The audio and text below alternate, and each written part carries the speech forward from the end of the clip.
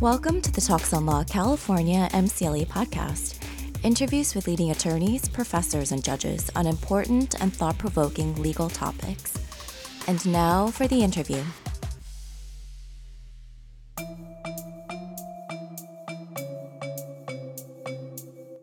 America is arguably the most gun-loving nation in the world. In fact, of the 8 million guns manufactured each year for civilian purposes, more than half are bought here in the United States. And while the United States only accounts for 5% of the world population, we purchase, or we own, between 35 and 50% of all guns. Hello and welcome to Talks on Law, the home of cutting-edge legal thought. I'm your host, Joel Cohen. Today we'll be talking about gun regulation, and we're fortunate to have a nationally recognized expert on the topic. John Donohue, economist, lawyer, and professor at Stanford Law School. Professor Donohue, welcome back to Talks on Law. Great to be with you, Joe. To begin with, do we have a national obsession with guns? Certainly the United States, as your introduction suggested, is more heavily armed at the civilian level than any other nation on earth. So in that sense, both in terms of just the raw number of guns and the amount of gun issues that are at play in the culture and in the political realm, I think you can say we are at a level of obsession, sure. When we're talking the raw numbers, how does it compare with the population? The number of guns versus the number of people? You know, the interesting thing is the number of guns keeps rising very sharply, but there's a debate about what's happening to the percentage of homes that own guns. And my interpretation of the data is that fewer and fewer households are owning guns, but the ones that have guns are owning more and more guns. So that if you are a household with guns, you probably don't have one, you have many guns. But over time, it does seem to be a decline in the percentage of households that do have guns. So the main protection for those who own guns is the Second Amendment. There's a right to bear arms. How is that not the end of the issue? Well, interestingly, for the first 200 years or so of the nation's history, the Second Amendment was interpreted as not being an individual right to keep and bear arms, but rather being a militia-based right. The first phrase of the Second Amendment is a well-regulated militia being necessary to a free state. And so the Supreme Court had said, going back 50, 60 years ago, that this was a militia-based right, and all constitutional interpretation of the Second Amendment must recognize that fact. And it really only turned around in 2008 in the Heller decision when the Supreme Court first changed that view and said that there is an individual right to have a gun in the home. And I suspect when the case gets before it, it will say you also have a constitutional right to carry it as well. The Heller decision, when was this case? Heller was decided in 2008, so relatively recently. It was challenging the District of Columbia's ban on handguns. Before 2008, the generally accepted view, the constitutional view, was that you have a right to bear arms in forwarding your state's militia or as part of state's defense. Yeah, the traditional view had been that the states, when the Constitution was amended, wanted to retain the right to have their own national guards in the common language of today, and therefore they wanted their citizens to be armed so that they could create these citizen militias. There were fears about standing armies. Over time, of course, we've gotten away from that, and the federal government is the only one with a standing army of any magnitude. As of 2008, the first phrase of the amendment has essentially been ruled out by the Supreme Court. Ironically, it was Justice Scalia who wrote the decision in Heller, and Scalia has always argued the importance of reading the text carefully, but then he essentially read the first half of the amendment out of his interpretation of the text. And doesn't Scalia generally go for the original interpretation of the text? as well? He seems to have stumbled badly. In terms of the articulated rationale, almost everything that Justice Scalia said was incorrect. It was clearly an amendment that was designed to promote the military use of weapons when it refers to the militia. And when he interpreted it, he said, you don't have a right to military weapons, but the sort of common handguns that are used for personal defense, you have a constitutional right to. So in terms of the original understanding, he got everything completely backwards. But now that's the law of the land, at least unless and until the Supreme Court revisits the question. Well, you mentioned a distinction. There are guns and there are guns. Mm-hmm. So let's delve into that a little bit. You may have a right to a shotgun. You may have a right to a small handgun. Where can regulation step in? Well, in Heller, the court addressed that issue by saying that guns that are in common use will be constitutionally permissible. And so there is a lot of litigation going on right now about where you can draw the line. So, for example, a number of states have passed laws restricting the size of the magazine. So high-capacity magazines are... The magazine is the part of the gun that holds the bullets. Exactly. And so the states that have imposed restrictions on that are now being sued. And one of the defenses is that there are millions of these high-capacity magazines in use in the United States, and therefore that should be deemed in common use. Supreme Court hasn't addressed that issue yet, but at some point that and many other issues will come before them.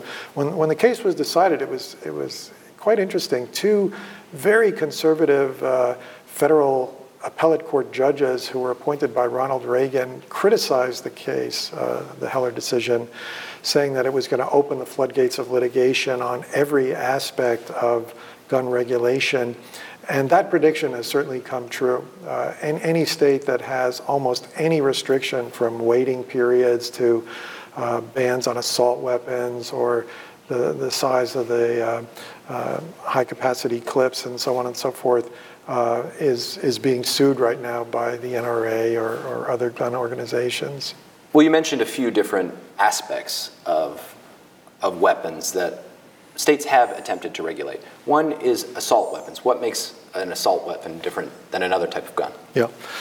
Again, this is a controversial issue. In 1994, the federal government passed an assault weapon ban, so-called assault weapon ban, and that remained in effect for 10 years and then was allowed to lapse. That particular statute tried to define what was an impermissible assault weapon and also banned high-capacity magazines. That sort of set the agenda for certain types of regulation. When the law elapsed, though, that was in 2004, and that was all before the Supreme Court had decided this issue about a constitutional right to keep and bear arms. So now the battles that are occurring are in the wake of this constitutional decision, and people are battling over what's a weapon that's in common use and therefore constitutionally guaranteed versus what is not in common use and therefore a legitimate source of regulation. I think, at least in concept, what you'd like to do is limit the speed in which you could fire and the killing power of the weapon. And that turns out to be a tricky thing to do because what the manufacturers did in response to the assault weapon ban was just tweak the guns in very minor ways to get around the actual dictates of the assault weapon ban, but essentially make the gun just as dangerous. And indeed, this has become an issue where the NRA will say, look, this whole idea is stupid because this gun, which is not banned, is just as dangerous, and so banning this gun isn't really going to do much. And there is something to that argument, at least in terms of the bans that have existed in the past. If you could get some sort of restriction that would reduce the number of bullets that could be fired very rapidly. I think that would be a good idea. And also try to reduce the power of the guns. But in the current environment, it's certainly impossible to get that passed at the federal level. And the states that have tried to do this are finding themselves in litigation right now. Essentially, is this how quickly can you pull the trigger, or is it having an automated function of the gun that allows it to, quote, spray a crowd? You know, it seems as though the Supreme Court is going to be comfortable with the idea that you can ban fully automatic weapons.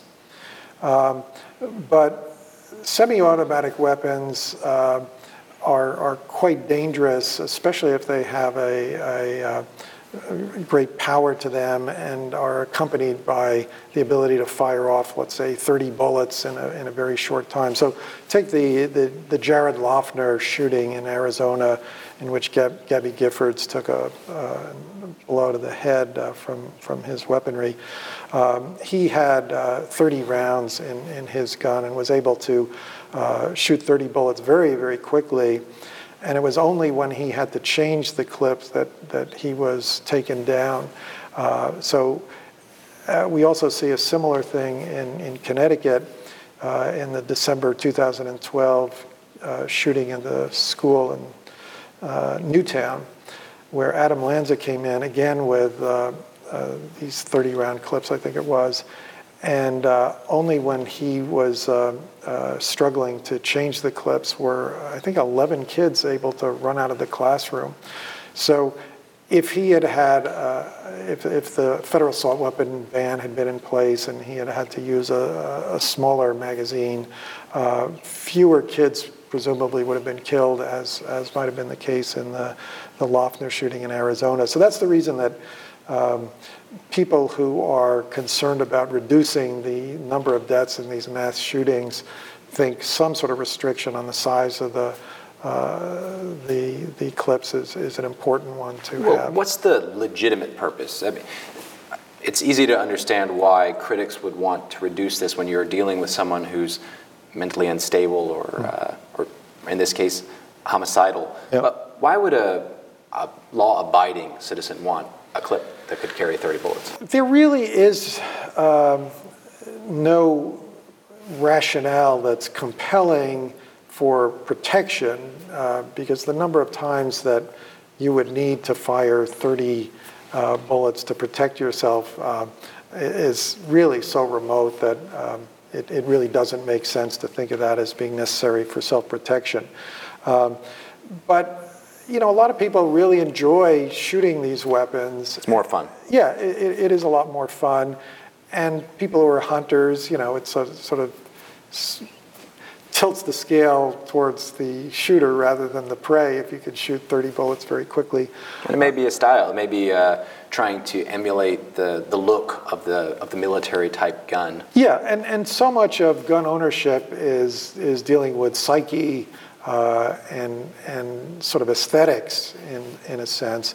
And so, for example, here in Connecticut, I think it was back in 2008 or 2009, a dad had told his 8-year-old son, or 7-year-old son at the time, as soon as you turn 8, we're taking you up to Massachusetts so you can fire an Uzi submachine gun. And when his birthday came, his dad took him up, and there was a state fair in Massachusetts where you could shoot these Uzis, and the gun kicked back and the boy blew off his own head. But, you know, the dad the next day said, you know, at least my son did something he really loved because he really looked forward to shooting that gun. And, you know, Arizona, in the summer of 2014, a 9-year-old girl killed the safety instructor who was there when she was shooting an Uzi submachine gun. So parents are taking their children to these places to shoot guns because the parents think it's fun, and they're trying to you know, encourage their children to have a similar sort of fun. It is a dangerous thing. I would almost think putting a weapon that has that sort of recoil capacity in the hands of such a young child is almost the heart of recklessness in my own view. But these are not malicious parents, but they are gun lovers, and they want to share the fun that they have in shooting these very powerful weapons. So you've touched on one of the strongest criticisms against allowing these powerful weapons, and that's the risk of real tragedy. One of the tragedies that you mentioned is accidents. Mm-hmm. How prevalent is that?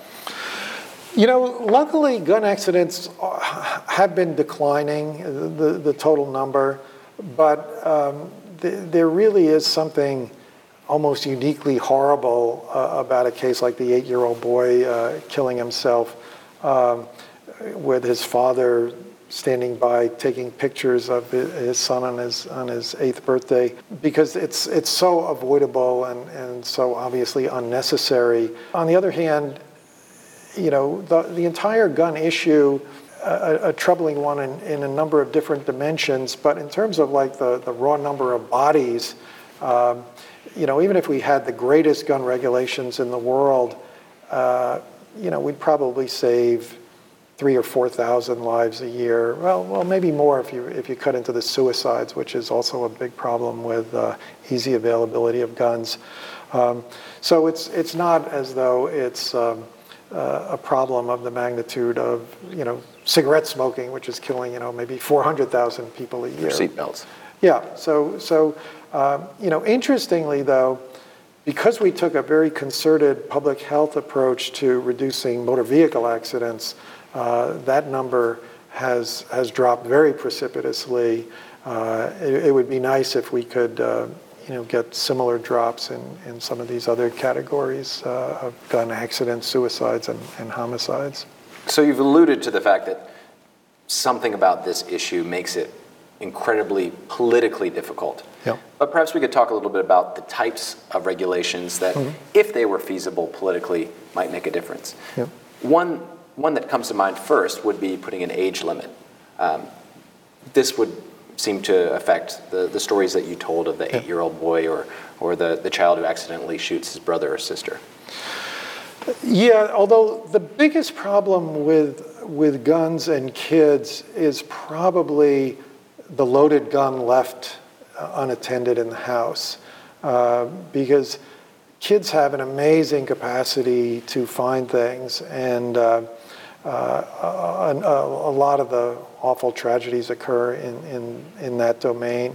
And of course, this poses a huge problem for gun owners, because the gun owners who are buying guns for self-protection are arguing, I need to have the gun loaded so that I can be able to access. Yeah, get access to it and protect my family from an invasion. But if you are leaving a loaded gun around, then you're exposing yourself to this other risk of the kids finding the guns. Perhaps leaving a loaded gun may be more dangerous than it is beneficial. Yeah, I mean, thankfully it turns out in the United States, the chance that a stranger is going to come into your home and attack you is a pretty unlikely event. It does happen, but it is more likely that your teenage son will kill himself in suicide, or the gun will be used in some other improper way. So the trade-off for most people is you'd probably be safer not having the gun. But there are people in certain categories, maybe a high-risk job or living in a high-crime area, who do feel that having a gun makes them feel safer. And even a lot of people living in very safe areas feel a psychological comfort in having a gun. And of course, anytime people's safety is implicated and the government tries to interfere with their choices, there's going to be resistance, and that's the reason that I think any effort to curtail or restrict access to guns is so controversial in the United States, because certainly the gun owners and the NRA tries to inculcate a sense of fear, because when crime rates go down, gun sales drop very sharply, and so that's bad for business. So if you can either keep the crime rate high or escalate the level of concern, gun sales will You're not go up. suggesting that the NRA is considering crime increasing policies? You know, I don't think that they have to, in a sense, as long as they can keep the flow of guns very unregulated, the criminals will get their hands on them, and that'll keep the murder rate high. So this may be the stolen guns or purchased guns? Yeah, I mean, the easier the access becomes, either through legitimate means or unregulated gun shows or private sales, the easier it is for criminals to get it. And then gun thefts is an amazingly big problem. 1 million guns or perhaps more are stolen every year in the United States. And every stolen gun is, ipso facto moving a gun from a legitimate holder to a criminal holder. And so it is one of the problems that exists in the United States, because we are such a gun-saturated culture. We keep the criminals very heavily armed, and that makes it more necessary to protect yourself. So it is sort of an arms race that is encouraged by the NRA, and that is the unfortunate side.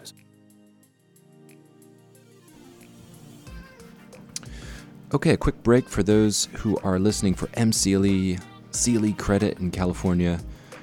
The code for this interview with John Donahue is 465732. That's 465732. And now back to the interview.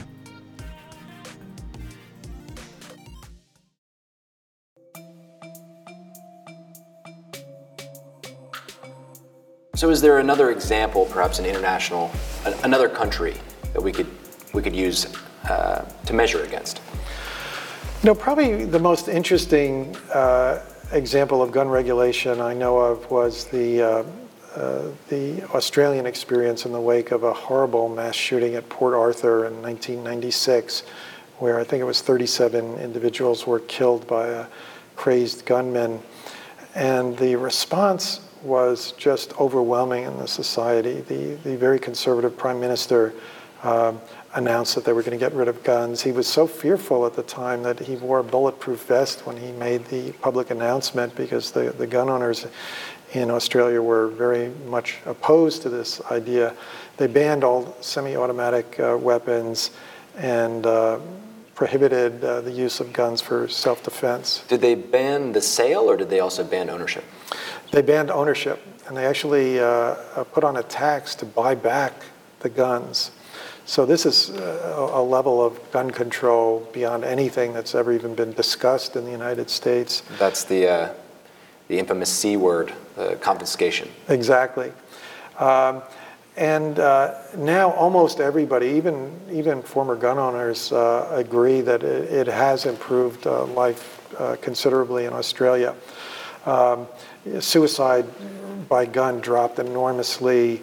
The mass shootings, which had been a serious problem in Australia, they had 13 mass shootings in the years prior to the Port Arthur incident, and in the roughly 18 years since, they have not had a single mass killing. So that was quite extraordinary. And of course, their murder rate is, 1/4 or 1/5 the murder rate in the United States. But there are many reasons that was possible in Australia, and potentially easier to do both politically and in terms of the effectiveness of the regulation. As the Prime Minister noted, there was no domestic gun industry in Australia. And it's really the gun industry, the manufacturers and sellers of guns, that drive policy in the United States in a very big way. So that was one advantage that Australia had in its capacity to regulate. And also, Australia is an island country, so it's harder to bring guns into the country. Now, nobody really brings guns into the United States because we have so many and we manufacture so many here. But don't we, in fact, export them to illegally to Mexico? Yeah, legally and illegally. We are quite the create arms for the rest of the world. In fact, the recent, relatively recent, a few years ago in Norway, a guy named Anders Breivik went to island where a number of kids were at a summer camp and killed something like 60, 70 children. Just horrific. This was the worst incident of gun violence. Yeah, this was just almost beyond belief. And he had kept a diary. And at one point, he said, I envy my American brothers because the European gun laws suck ass, was the phrase he used. Is that a legal term? And then he congratulated America because it allowed him to get the high-capacity magazines that he used in the mass shootings. So he ordered them from the United States? Yeah, he got the guns from the United States because they were not available in Europe. And of course, that is the message. Gun regulation works extremely well if it's uniform. And so when Australia conducted their experiment in gun regulation, the Prime Minister said, everybody's got to buy into this.